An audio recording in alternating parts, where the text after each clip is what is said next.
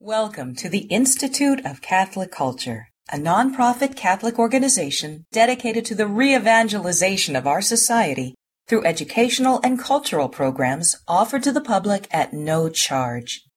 This and other presentations, hundreds of hours of audio, are available for free on our website, www.instituteofcatholicculture.org. There you can listen to or download educational programs related to all aspects of our divine faith, and you can review our schedule of upcoming events. We hope you can join us in person. The handout reference during this presentation is available for download on the audio section of our website. First thing we're going to do is that Kelsey's going to actually pull up a couple of maps. So let's open up our Bibles actually to the text that we're going to look at in Matthew chapter 21. This is the text that will be proclaimed for the procession of Palm Sunday this year. So we're going to go ahead and take a look at this. We're going to go Matthew chapter 21. Okay, sounds good. I can read that. Through 17? Mm-hmm.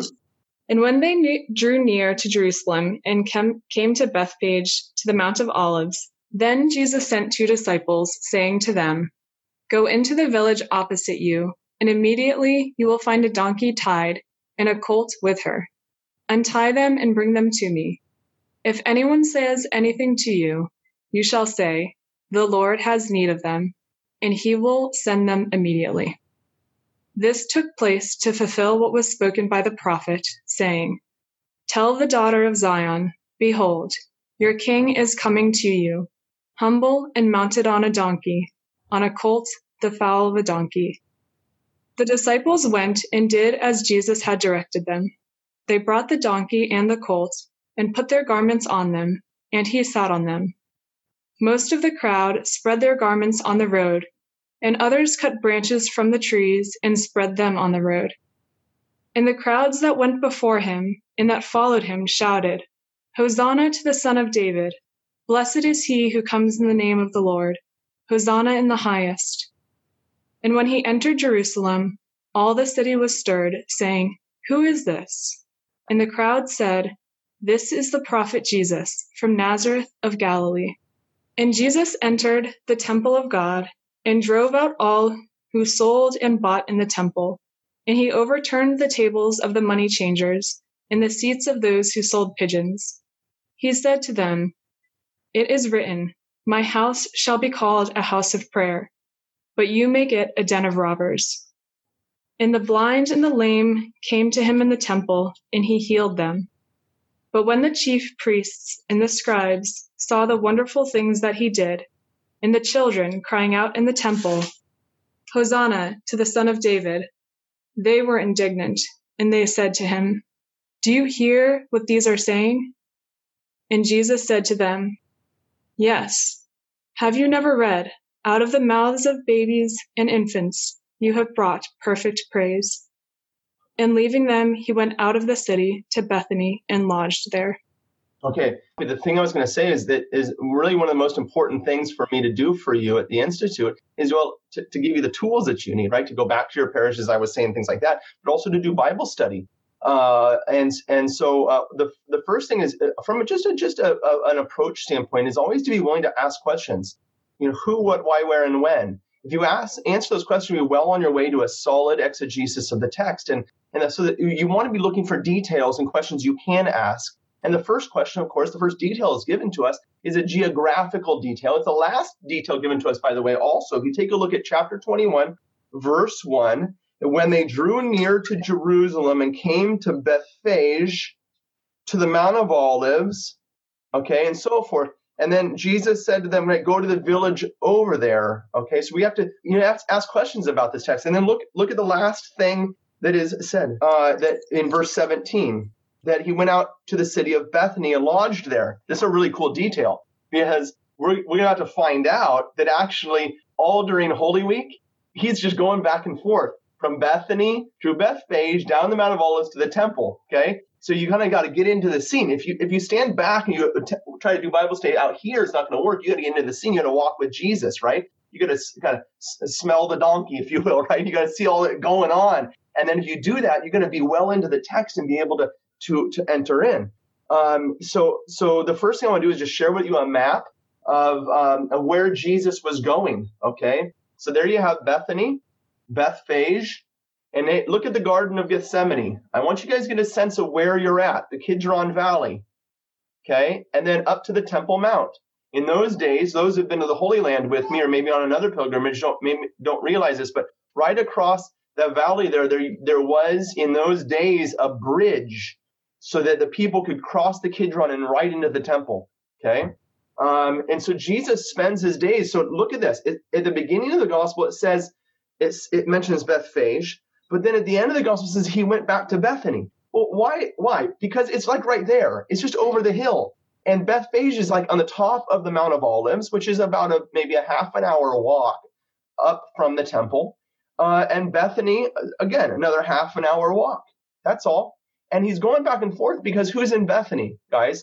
Lazarus. Martha. There, right? So if you're going to go visit Sacramento, who are you going to go stay with?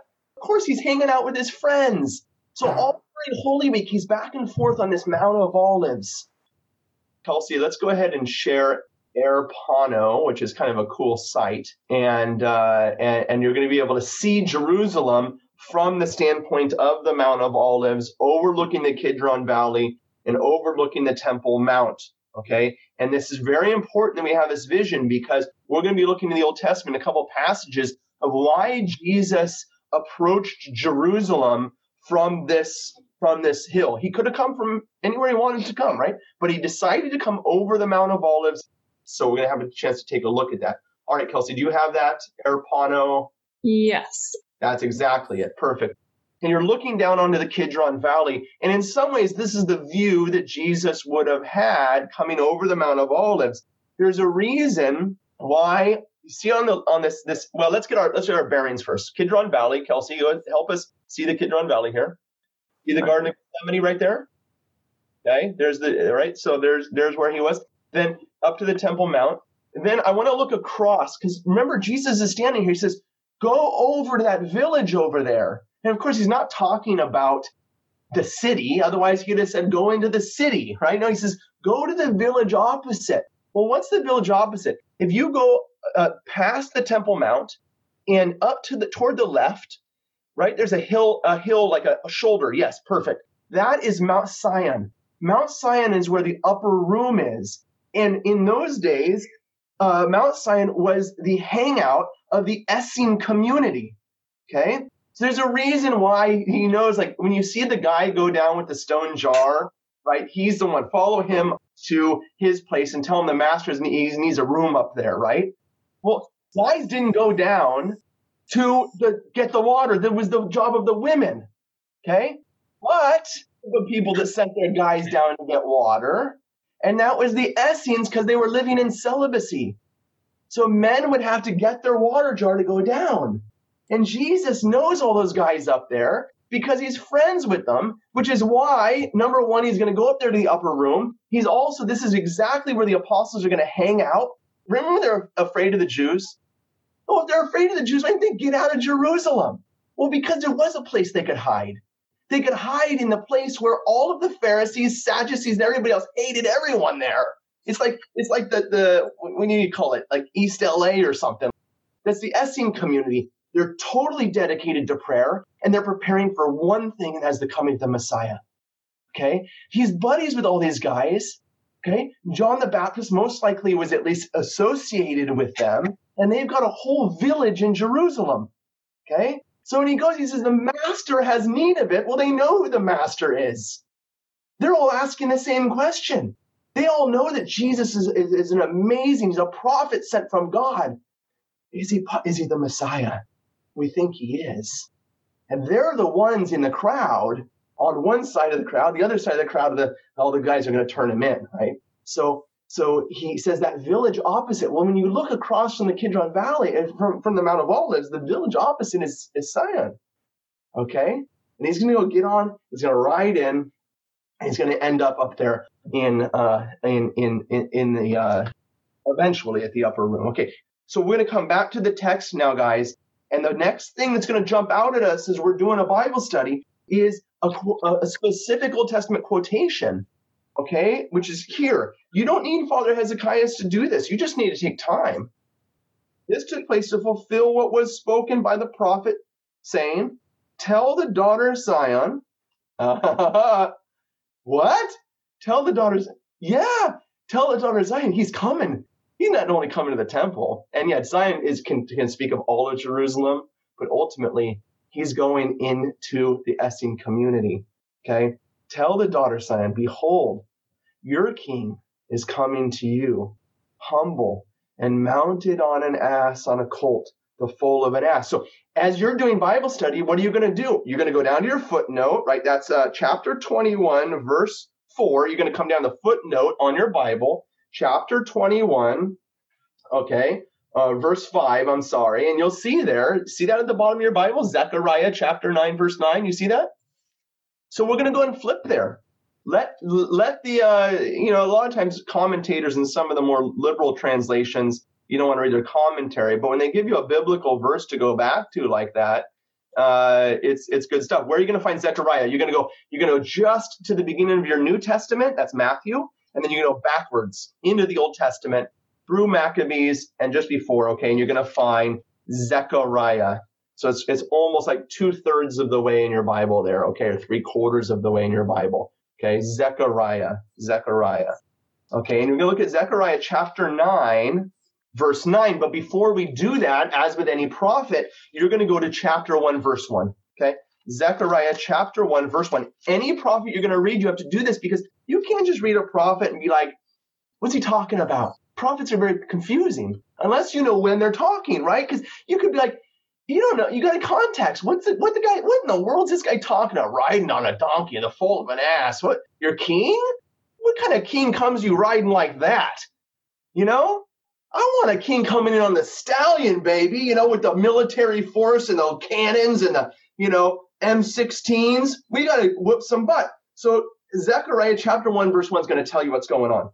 In the 8th month, in the 2nd year of Darius, the word of the Lord came to Zechariah, the son of Berechiah, son of Iddo, the prophet, saying, the Lord was very angry with your fathers, okay, and so forth. Now, I'm just going to stop for a second. But why is this important? If you can, there's a whole Bible study right there. Who's Darius? Who's Darius? Okay, Darius is the king of the Persians. He has another name. Many people think he's the same person. I think it's true, as Cyrus. He's the king who releases the Jews from Babylon and lets them go back to build the temple. Okay?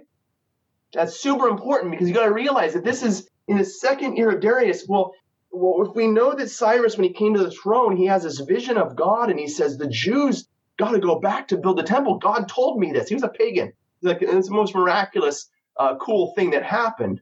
Okay, and you can look if you want at the end of 2nd Chronicles for that, when Cyrus proclaims, the end of 2nd Chronicles, he proclaims the release of the Jews from Babylon. Okay, well, this puts us in a whole context, guys.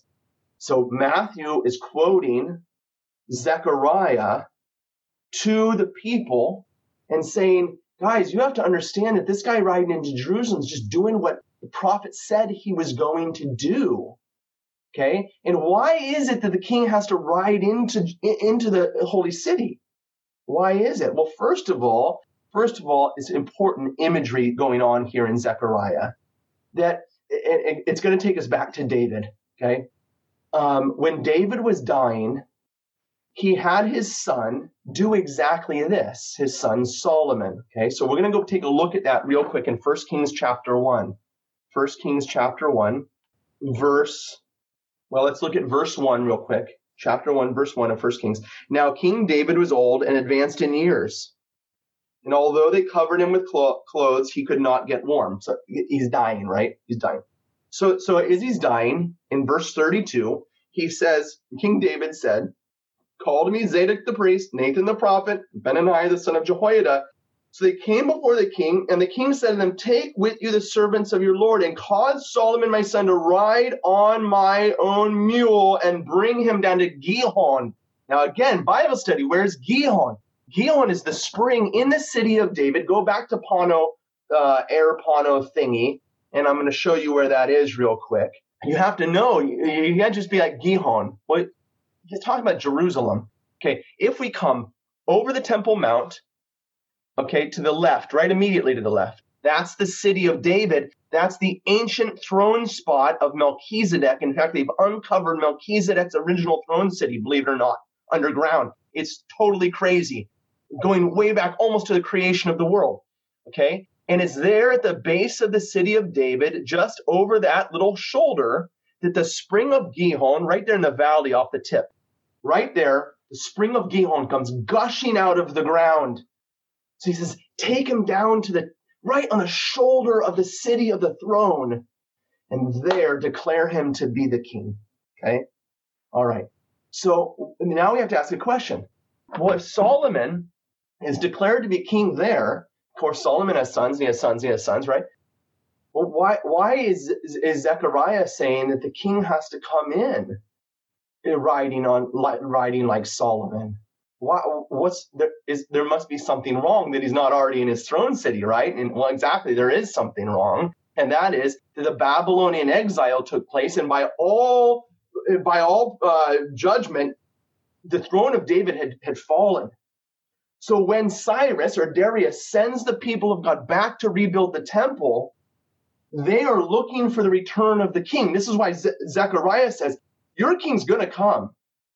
And he's going to come like Solomon. Why? Because when the people of God came back from Babylon, they came over to look at Jerusalem. And what did it look like? It was devastated. It had been burned to the ground. It was a trash heap. So Zechariah says, your king's coming. And he's going to come like Solomon. Why? What was the one thing, Melanie, that Solomon did? Well, he did a lot of things, but what's the big thing he did? The temple. Built the temple of God so that the presence of God could come and be in the midst of his people. And how did the people of God know that the Lord was with them? How did they know for sure that God was dwelling in his temple in his holy city? What was the one sign for them? The Shekinah glory, the cloud. The cloud of glory that had given protection to the people during the Exodus. Once Solomon built the temple, the cloud of glory filled the temple. Okay? Is the evidence of the presence of God. But the people of God faced a major problem in the time of Zechariah when they returned by the order of Cyrus or Darius. Even when they rebuilt the temple, the glory cloud never came back. Do you know that the priest, when he entered into the temple, from the time of the Babylonian exile, for 500 years, when he entered into the Holy of Holies, nothing was there. It was a black box. The Ark of the Covenant had been lost, okay, hidden by Jeremiah, the prophet. The glory cloud had departed the temple. And when the glory cloud departed the temple, this is so important for what Jesus does here, it does so in a particular way. So let's go real quick to the prophet Ezekiel. Ezekiel chapter 11. Ezekiel, go forward in your Bible. You're in 1 Kings. So just start scanning forward past the Psalms, okay, past Isaiah, and you're going to find Ezekiel chapter 11. Ezekiel is there in the time of the fall of Jerusalem, and this is what he says in chapter 11. Ezekiel chapter 11, this is at the moment of the crisis when the Babylonians are about to just destroy Jerusalem. Just before that, Ezekiel has his vision of the temple. In chapter 11, verse 22, he says, then the cherubim lifted up their wings, and the wheels and the glory of God of Israel was over them. That's the glory cloud, okay, the Shekinah cloud. And the glory of the Lord went up from the midst of the city and stood upon the mountain, which is on the east side of the city. What mountain is that, Melanie Ryland? What mountain is on the eastern side of Jerusalem? The Mount of? The Mount of Olives. Bingo. That hill we were just looking at is where the glory cloud went, and it mounted on top of the hill. What town is on top of the hill? Message.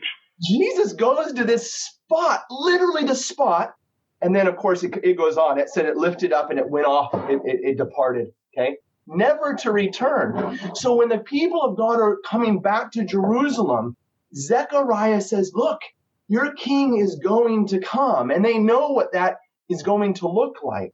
They have two problems post-Babylonian exile. Two problems. That both kings are gone from the throne. The glory cloud of God does not return, okay? And the king, the son of David, does not return either, okay? This is why, by the way, this whole cloud departing, this is why Jesus says, real fast, go back to Matthew with me real fast. Matthew chapter 24.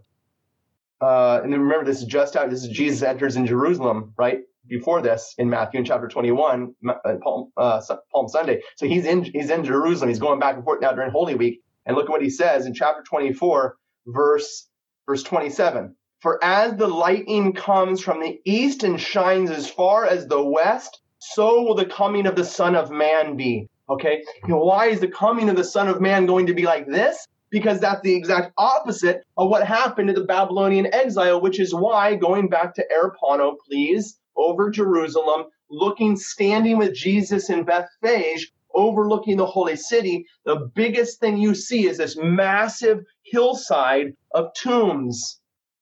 Look at that. Why? Because the people that died wanted to be buried in the very spot where the glory of God would return when the king was going to be restored to Jerusalem. That's pretty cool stuff, okay? And they're going to ride. They know what's going to happen. Listen, guys, they know that when that day comes, he's going to bring life. And the dead will rise from the tombs. Okay? Of course, Jesus is, well, we're in the New Testament. Might as well go there. Look at John chapter 1.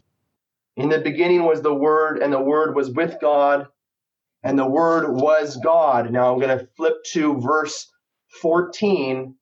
And the Word became flesh and dwelt among us, full of grace and truth. We have beheld his glory, the glory of the only Son of the Father. Do you see that? Jesus is the glory of God. What was in the Old Testament a cloud has now been enfleshed in the Son of Man. When Jesus comes over that Mount of Olives, it is the King of glory returning to his holy temple. And the people understand this, okay? The people understand this. Let's take a look at their reaction. So I'm going to go back to Matthew chapter 21. Jesus comes to Bethphage, the very spot where the glory cloud departed from. Knowing Zechariah, he says to me, I'm not going into Jerusalem until you bring me the beast of burden to ride in, like Solomon, who built the temple of God, so that the presence of the Lord could be among his people. Go and get it for me so that I can ride in and fulfill Zechariah. And then, verse 6, the disciples went and did as Jesus had directed them. They brought the ass and the colt and put their garments on them, and he sat there, and he sat thereon. Most of the crowd spread their garments on the road, and the others cut branches from the trees and spread them on the road. Okay, we need to take a look at this because now they're going to react. Okay, they're going to do two things. They are going to sing Hosanna to the Son of David. Okay, and they're going to take branches and they're going to break them off the trees and they're going to start waving them in there and throwing them in front of him. And you have to understand why they do this. And to understand this action that they do, we have to go back to the Old Testament, to the book of Leviticus, chapter 23. Chapter 23 of the book of Leviticus is very important because it tells of the great feast days of the Jews. Okay? And one of those feast days is the Feast of Booths, which remembers something very important, the dwelling of God among his people and his protective glory cloud during the time of the Exodus. So the idea of what is about to take place in Jerusalem, the connection to this feast is very important. We're going to see that play out. Okay, Leviticus chapter 23, verse 33. And the Lord said to Moses, "Say to the people of Israel, on the 15th day of the 7th month, and on the 7th day that is the Feast of Booths to the Lord." Okay. Now I'm going to come down to verse 39. On the 15th day of the 7th month, when you have gathered in the produce of the land, you shall keep the feast of the Lord 7 days. On the first day shall be a solemn rest. On the 8th day a solemn rest. You shall take on the first day the fruits of goodly trees, branches of palm trees, and boughs of leafy trees, and willows of the brook, and you shall rejoice before the Lord your God for 7 days. Now, guys, here's what you have to understand. The feasts of the Jews are always built in layers. All of the feasts are built in layers, and the most fundamental layer is the natural layer, okay, by which God's people, having been exiled from paradise, looked around them and gave glory to God for what they saw.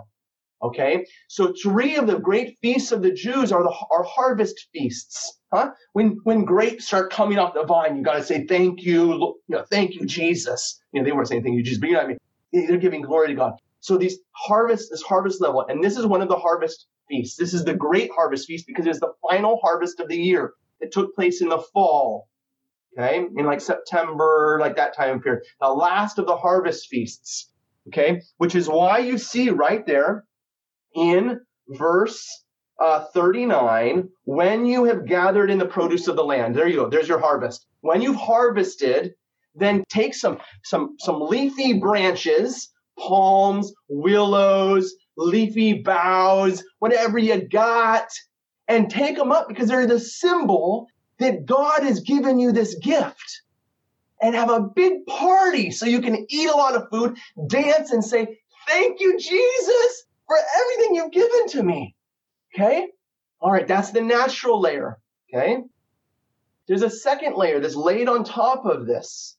And that layer is in all of the festivals takes place also, is the layer of the Exodus, the time of the Exodus, right? You think Passover, you think Exodus. Passover was originally the beginning of the spring harvest. Pentecost is the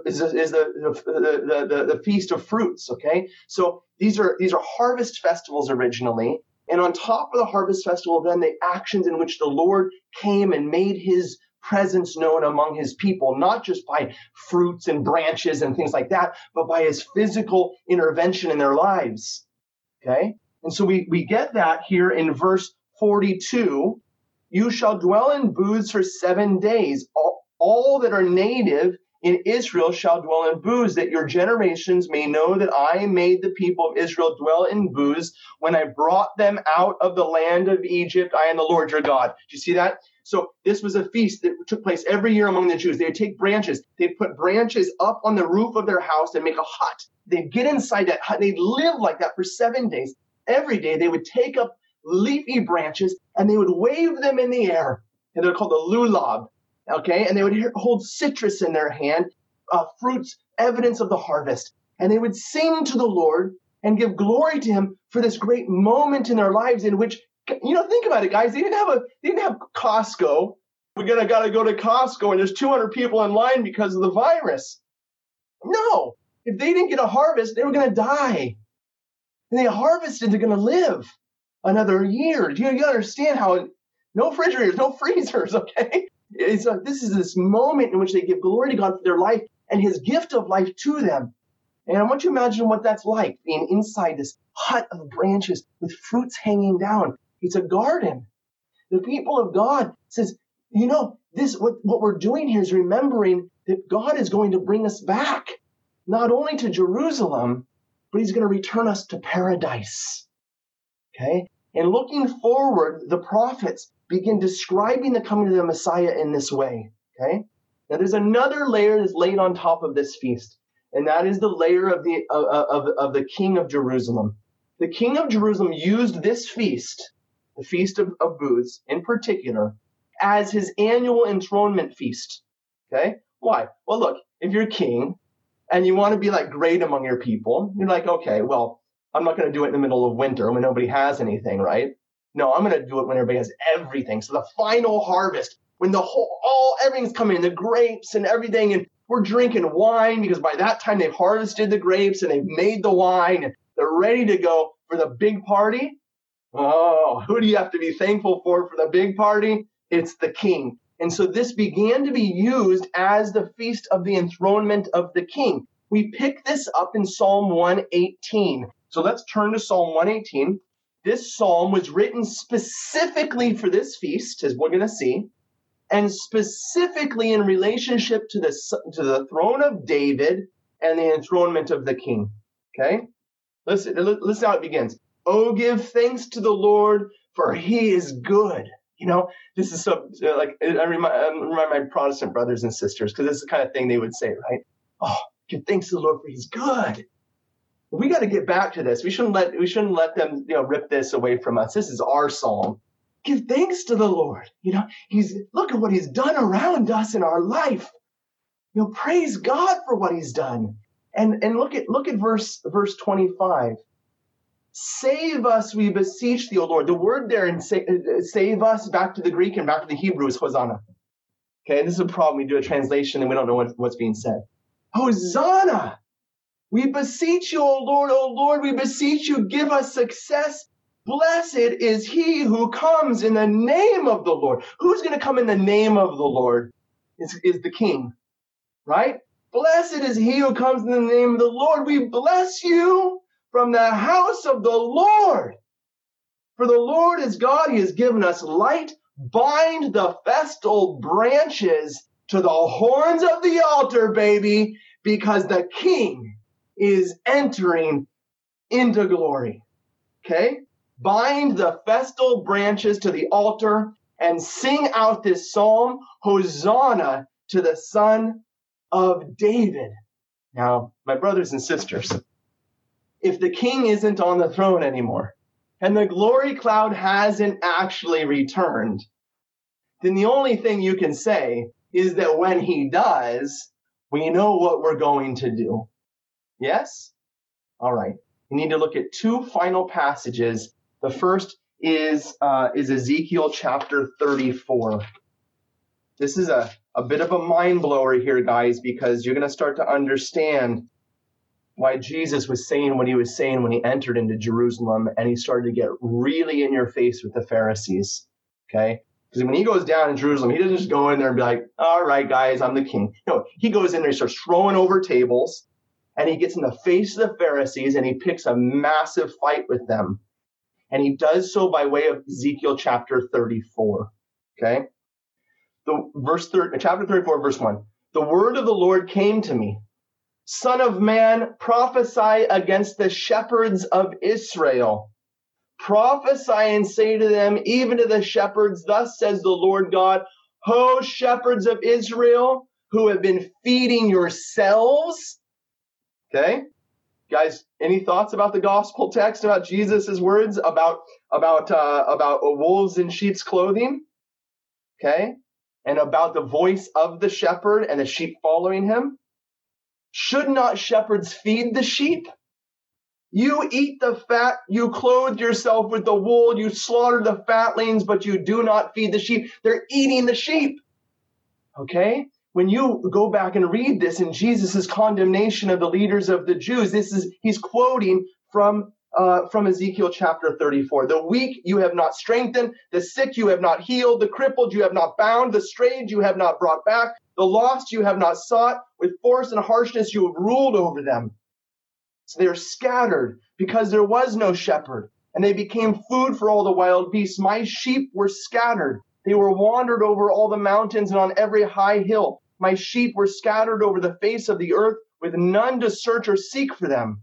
Therefore, you shepherds have the word of God, as I live, says the Lord God, because my sheep have become food for all the wild beasts, since there is no shepherd, because my shepherds have not searched for their sheep, but the shepherds have fed themselves and have not fed the sheep. Therefore, you shepherds, hear the word of the Lord. Thus says the Lord God, behold, I am against the shepherds, and I will require my sheep at their hand and put a stop to their feeding the sheep. No longer shall the shepherds feed themselves. I will rescue my sheep from their mouths, that they may not be food for them. For thus says the Lord God, behold, I myself will search for my sheep and will seek them out. As the shepherd seeks out his flock, when some of his sheep have been scattered abroad, so will I seek out my sheep, and I will rescue them from all the places where they have been scattered on the days of clouds and thick darkness. But I will bring them out from the peoples and gather them from the countries, and will bring them into their own land, and will feed them on the mountains of Israel, for the fountains and in all the inhabited places. I will feed them. Look at verse 15. and I myself will be the shepherd of my sheep, and I will make them lie down, says the Lord. I will seek the lost. This is the mission of Jesus Christ, the shepherd who is the son of the shepherd who is David. David is the shepherd, and Jesus is the son of the shepherd. And he is also the Lord who is going to become the shepherd of his people. And in this moment, in the prophets, these two figures, the divine king and the human king, the son of David, begin to converge. The people of God, looking forward to the coming of Messiah, realize that their human kings have failed them. And the only one who can possibly lead them, the only one who can possibly be the king of Israel, is the Lord himself.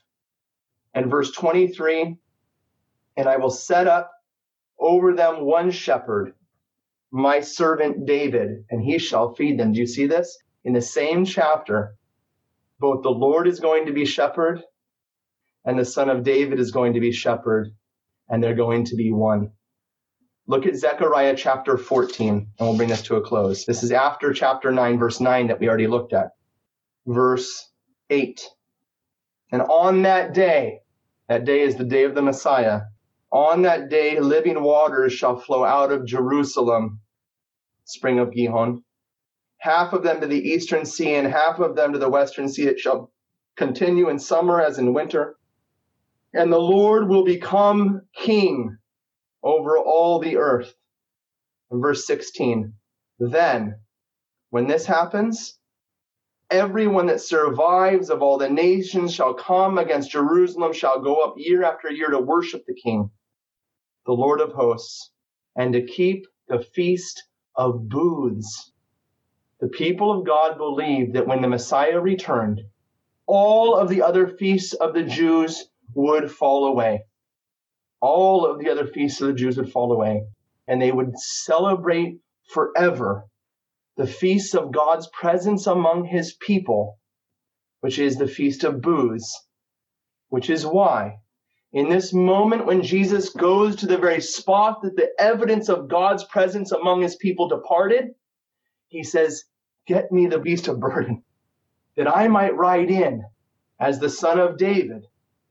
When they saw him do this, they threw off their preparations for Passover and began to wave the branches of the Feast of Tabernacles and chant Psalm 118, Hosanna to the Son of David, to declare that this one riding in is none other than the one prophesied by Zechariah, the one prophesied by Ezekiel, that he is truly the one that they were waiting for. He is the Messiah, the son of David. Okay. I'm going to conclude with a quotation from Father Alexander Schmemann, and then I'm going to proclaim John chapter 12, the entrance of Jesus. Father Alexander Schmemann says this: the double feast of Lazarus' resurrection and the entrance of the Lord into Jerusalem is described in liturgical texts as the beginning of the cross. And it is to be understood, therefore, within the context of Holy Week. The raising of Lazarus, the beginning of both the cross as the supreme sacrificial or sacrifice of love, the resurrection as the ultimate triumph of love. This is the light and joy that illumines darkness itself. It reveals the ultimate meaning of the cross. The raising of Lazarus is the declaration that what is coming is not only going to be for Jesus, but it is the universal resurrection of mankind when all of the holy people will come forth from their tombs in order to celebrate the Feast of Tabernacles and sing the exact thing that every single one of you sings every time you go to church. Blessed is he who comes in the name of the Lord, for we celebrate the Feast of Tabernacles now for all eternity, having Jesus, who is our King, living in our midst, and we who are his people living according to his law of love.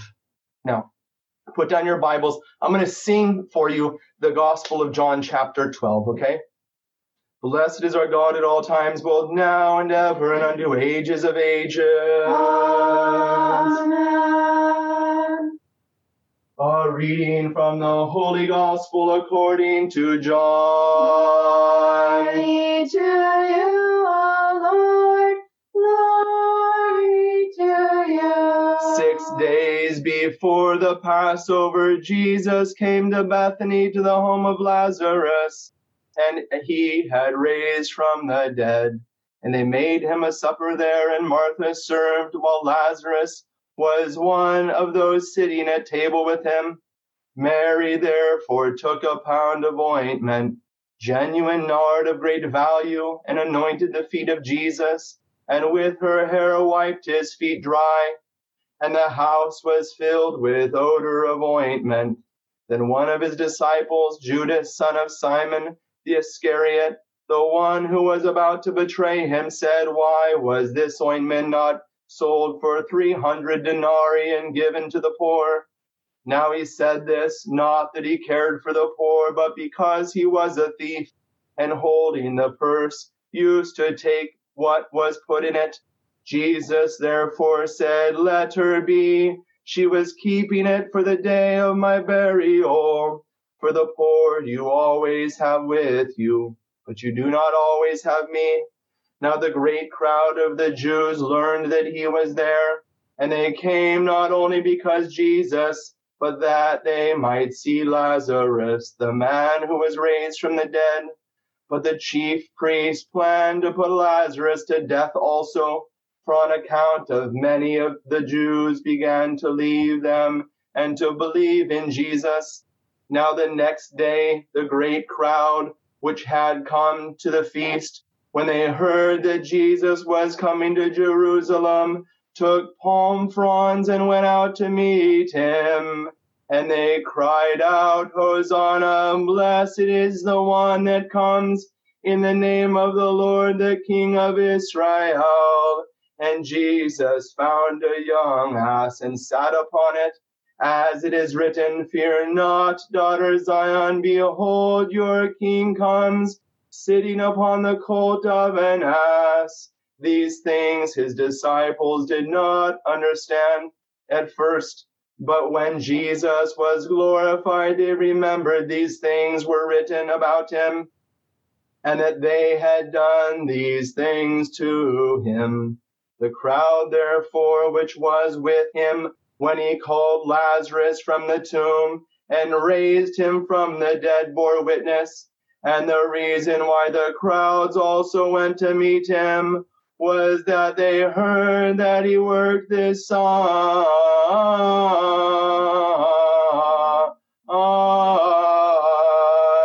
Glory to you, O Lord. Glory to you. Okay, that's our Bible study. It has been 1 hour.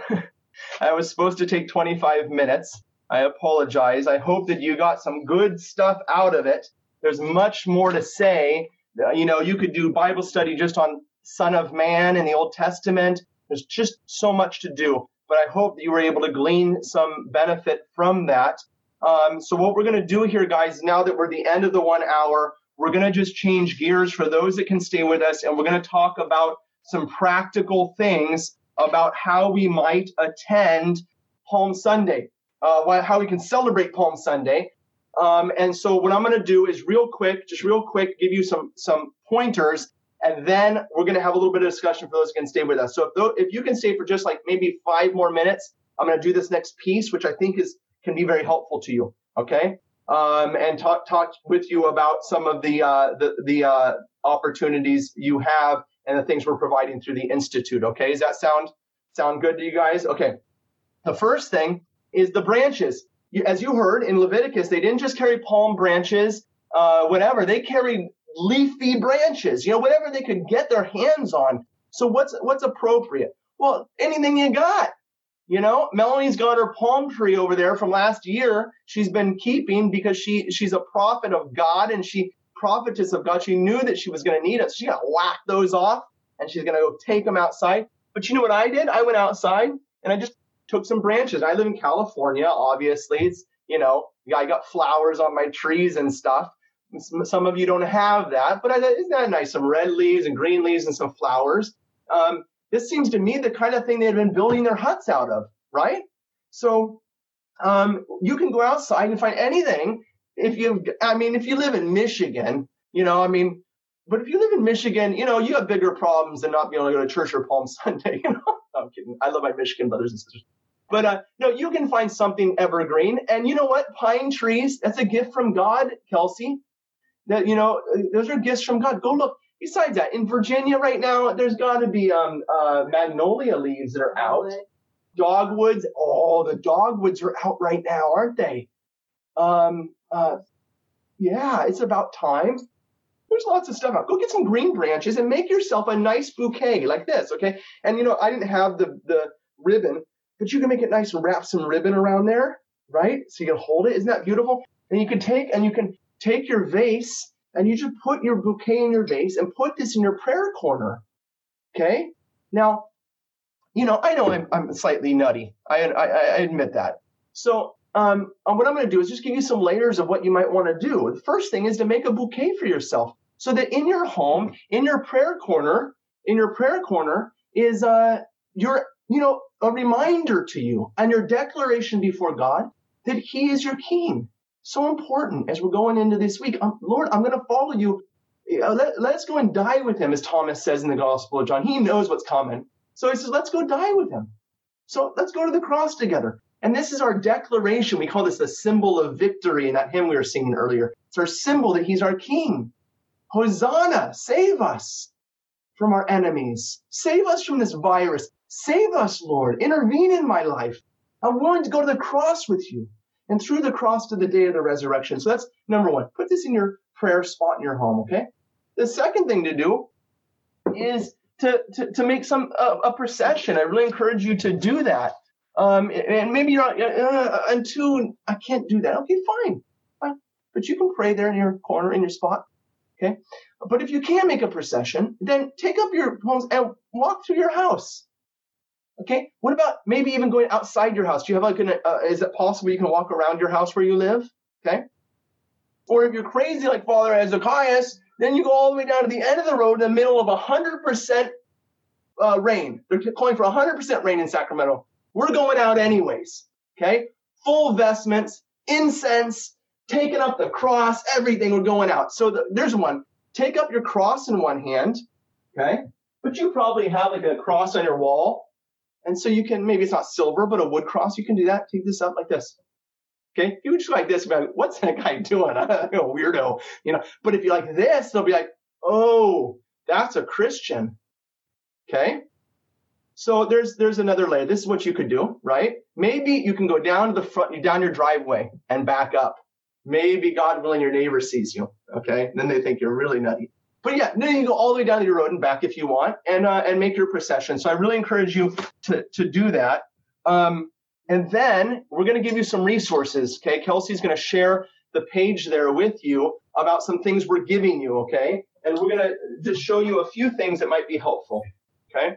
Okay, so on the event page for this event, if you go to enter the classroom here, underneath resources, we have a couple different things. One, we have this handout.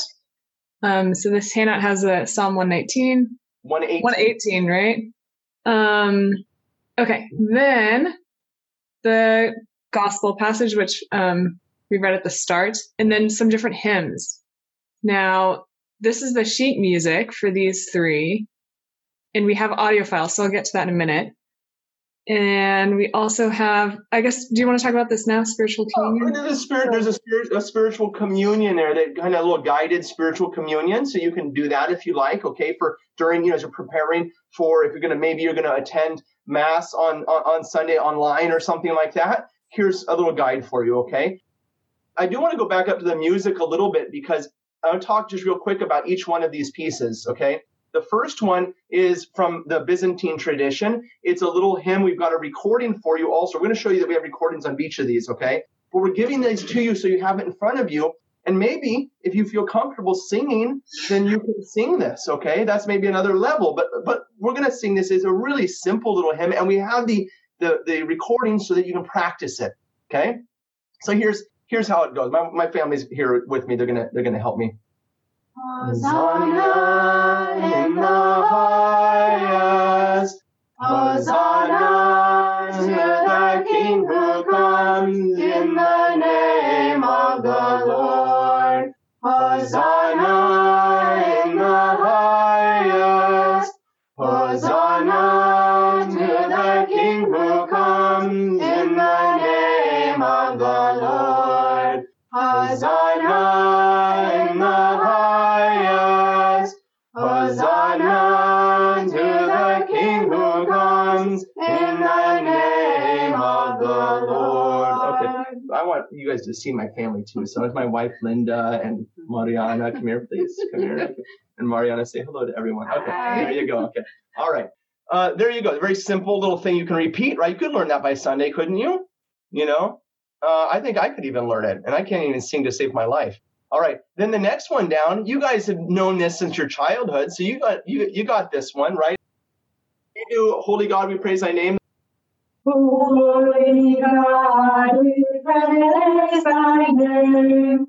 Lord of all, we bow before thee.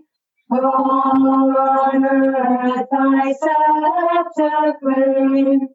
All in heaven above adore thee. Is the thy vast domain.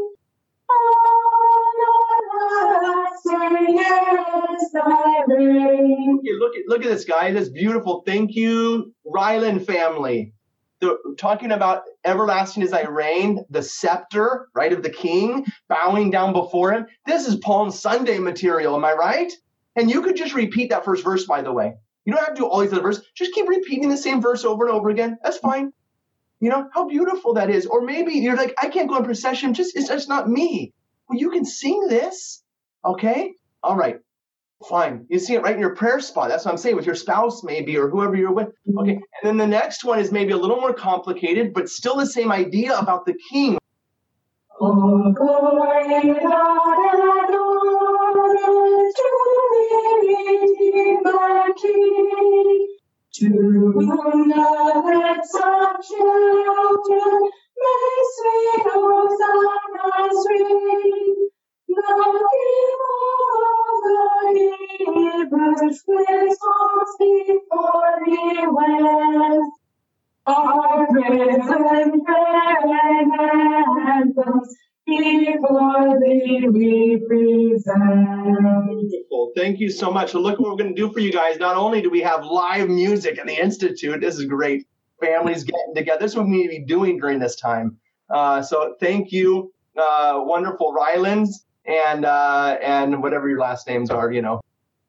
So Kelsey, show us our resources page so that people could practice, you know, the music. Look what we did for you guys. You got all the tools you need for your celebration of Palm Sunday.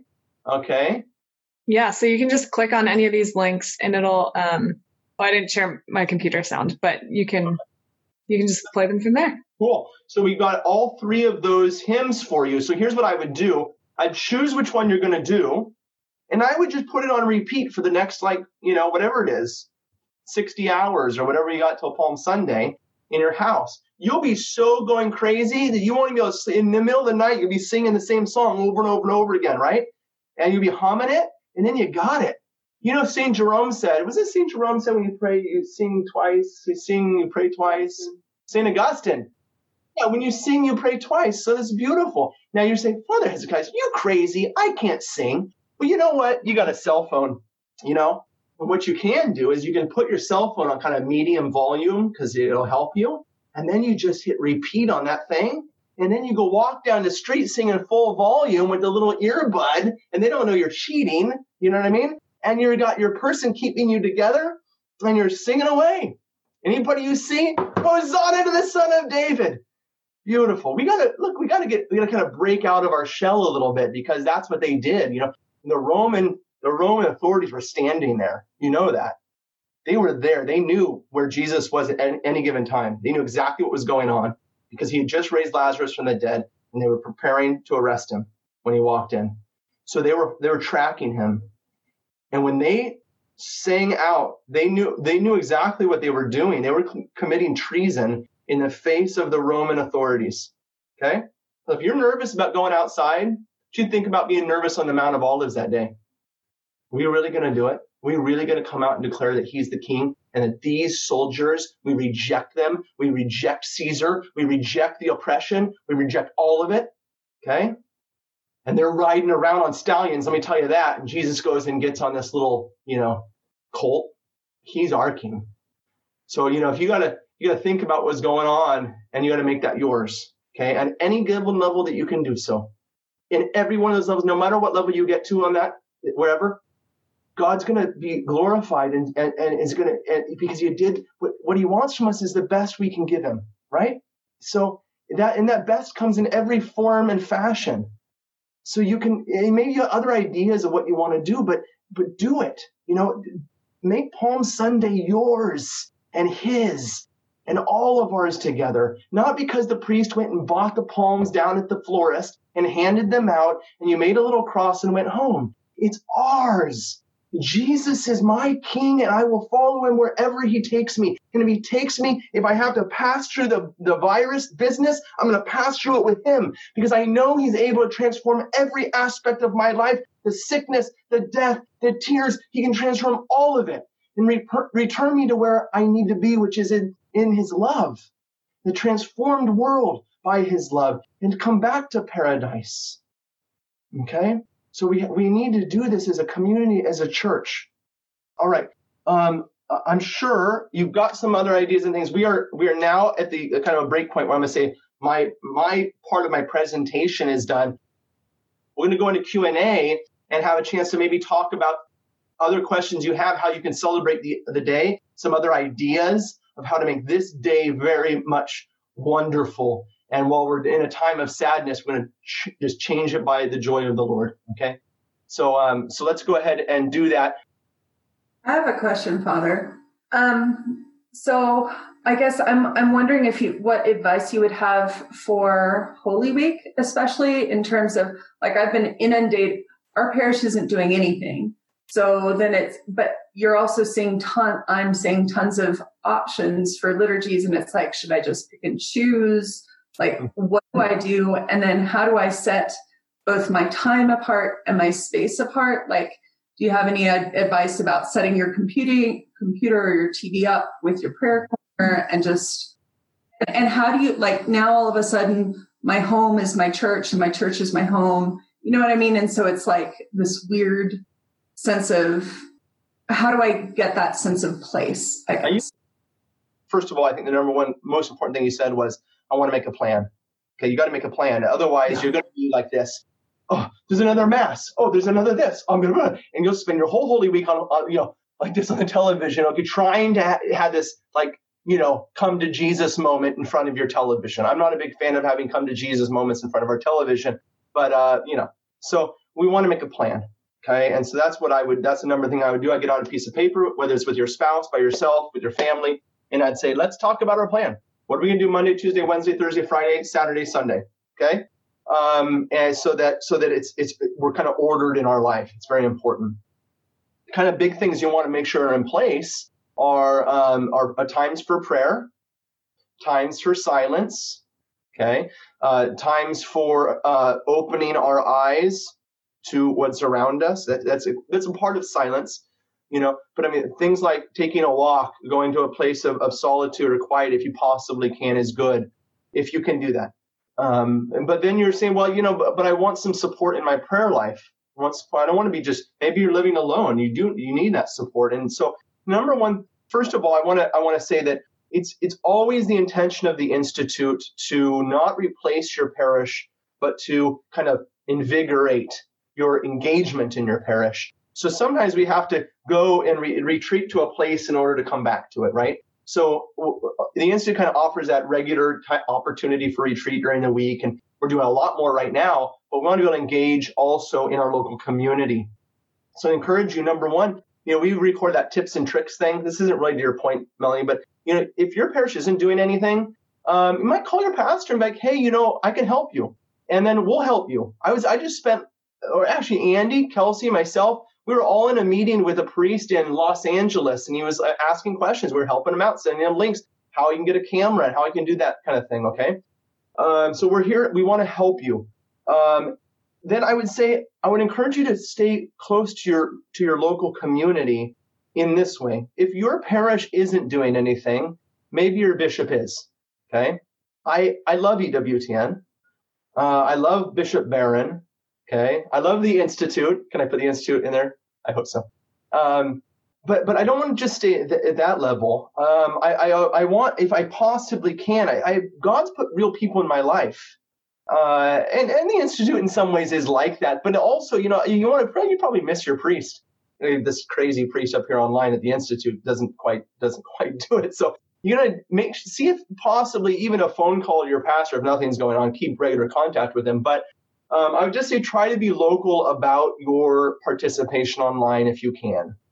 You might want to pick up some other stuff along the way if it's planned, right? Take a look at what the Institute is offering, or Bishop Barron, or whatever it is, or EWTN. Make a plan for that, but also see what's going on locally. You want to be able to maybe your bishop is doing the Mass for Holy Thursday. Maybe he's in a home where there are other priests and things, and he's going to wash their feet or something like that. I don't know. So I would encourage you in that way. I'd also encourage you, and I'm going to come more to it's a big question you're asking, but I did write some things down actually on this related to this point. If you're a catechist in your parish, you should be calling up your students and your parents and just talking, how you doing? I'm not saying you have to get on there and teach a class, but how are you doing? We're praying for you. Are you receiving, father's emails or that kind of thing? Are you keeping up on your reading of the gospel? You might send out as a catechist the gospel for this coming Sunday, things like that, to give some encouragement. Some of your parishes have a phone tree. Andy and I were just talking earlier about that, and he mentioned that. That's beautiful. A phone tree to make sure we stay engaged. Okay. Okay, that's kind of one part of it that I would encourage you. But as far as attending, how am I going to attend kind of Mass if that's what's going on? For 1 hour on Sundays, I'm going to do this thing. Okay, so I would just say try to make it as incarnational as possible. There's a big difference in sitting on your lazy boy and watching EWTN and standing up, making the sign of the cross with your priest at your parish and praying together. And having, you can have all of your readings and stuff already prepared. The USCCB website has all of that stuff for each day. Okay. And I would just encourage you to see if you can enhance that. Just like the carrying the branches, there's different levels. You can enhance that, especially on Sundays. Do you have holy water in your home? Does anybody have holy water in their home?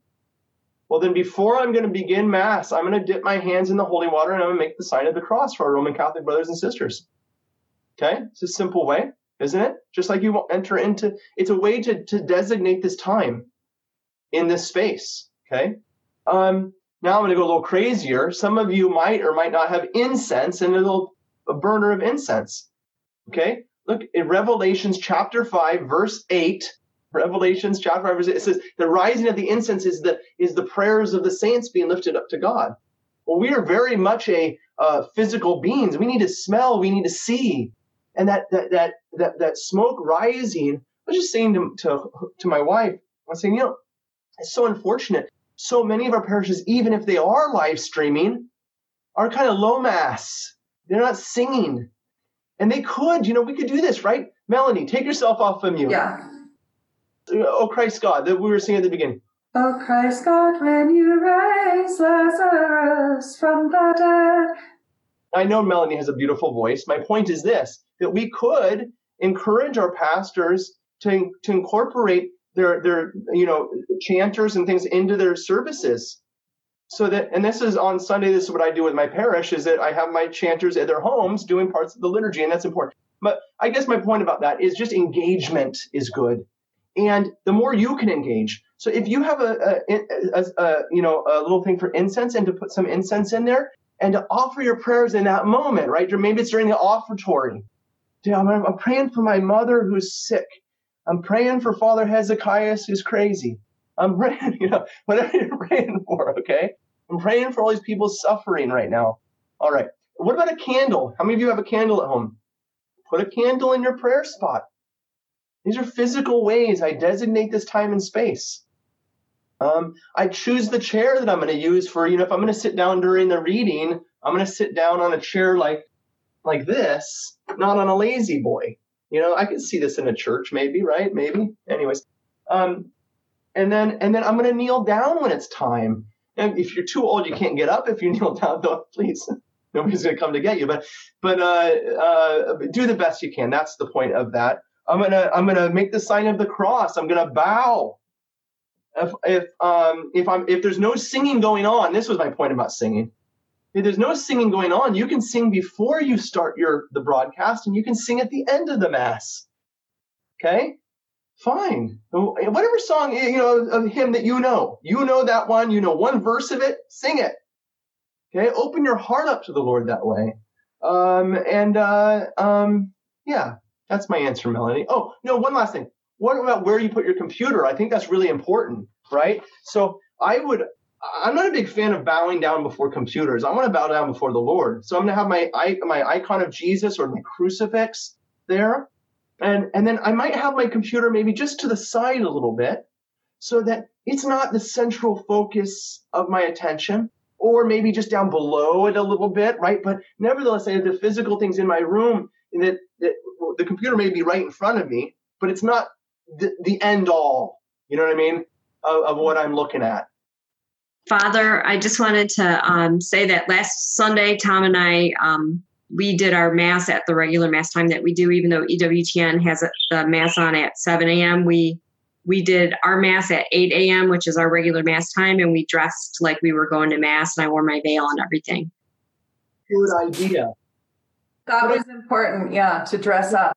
Dress up nice. And then, guys, look, everybody thinks, I got to get as close as I can, so I have to attend Mass online. No, you don't have to attend Mass online, okay?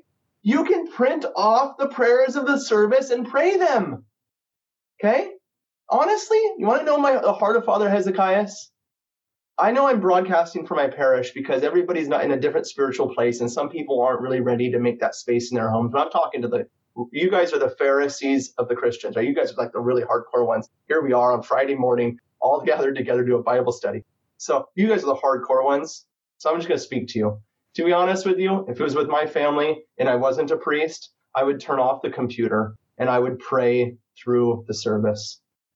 That's what I would do. And I would sing, because our family sings a lot. Okay, I'm not saying not to watch Mass online, but I'm just saying don't feel that that's the only way that you can draw close to the Lord.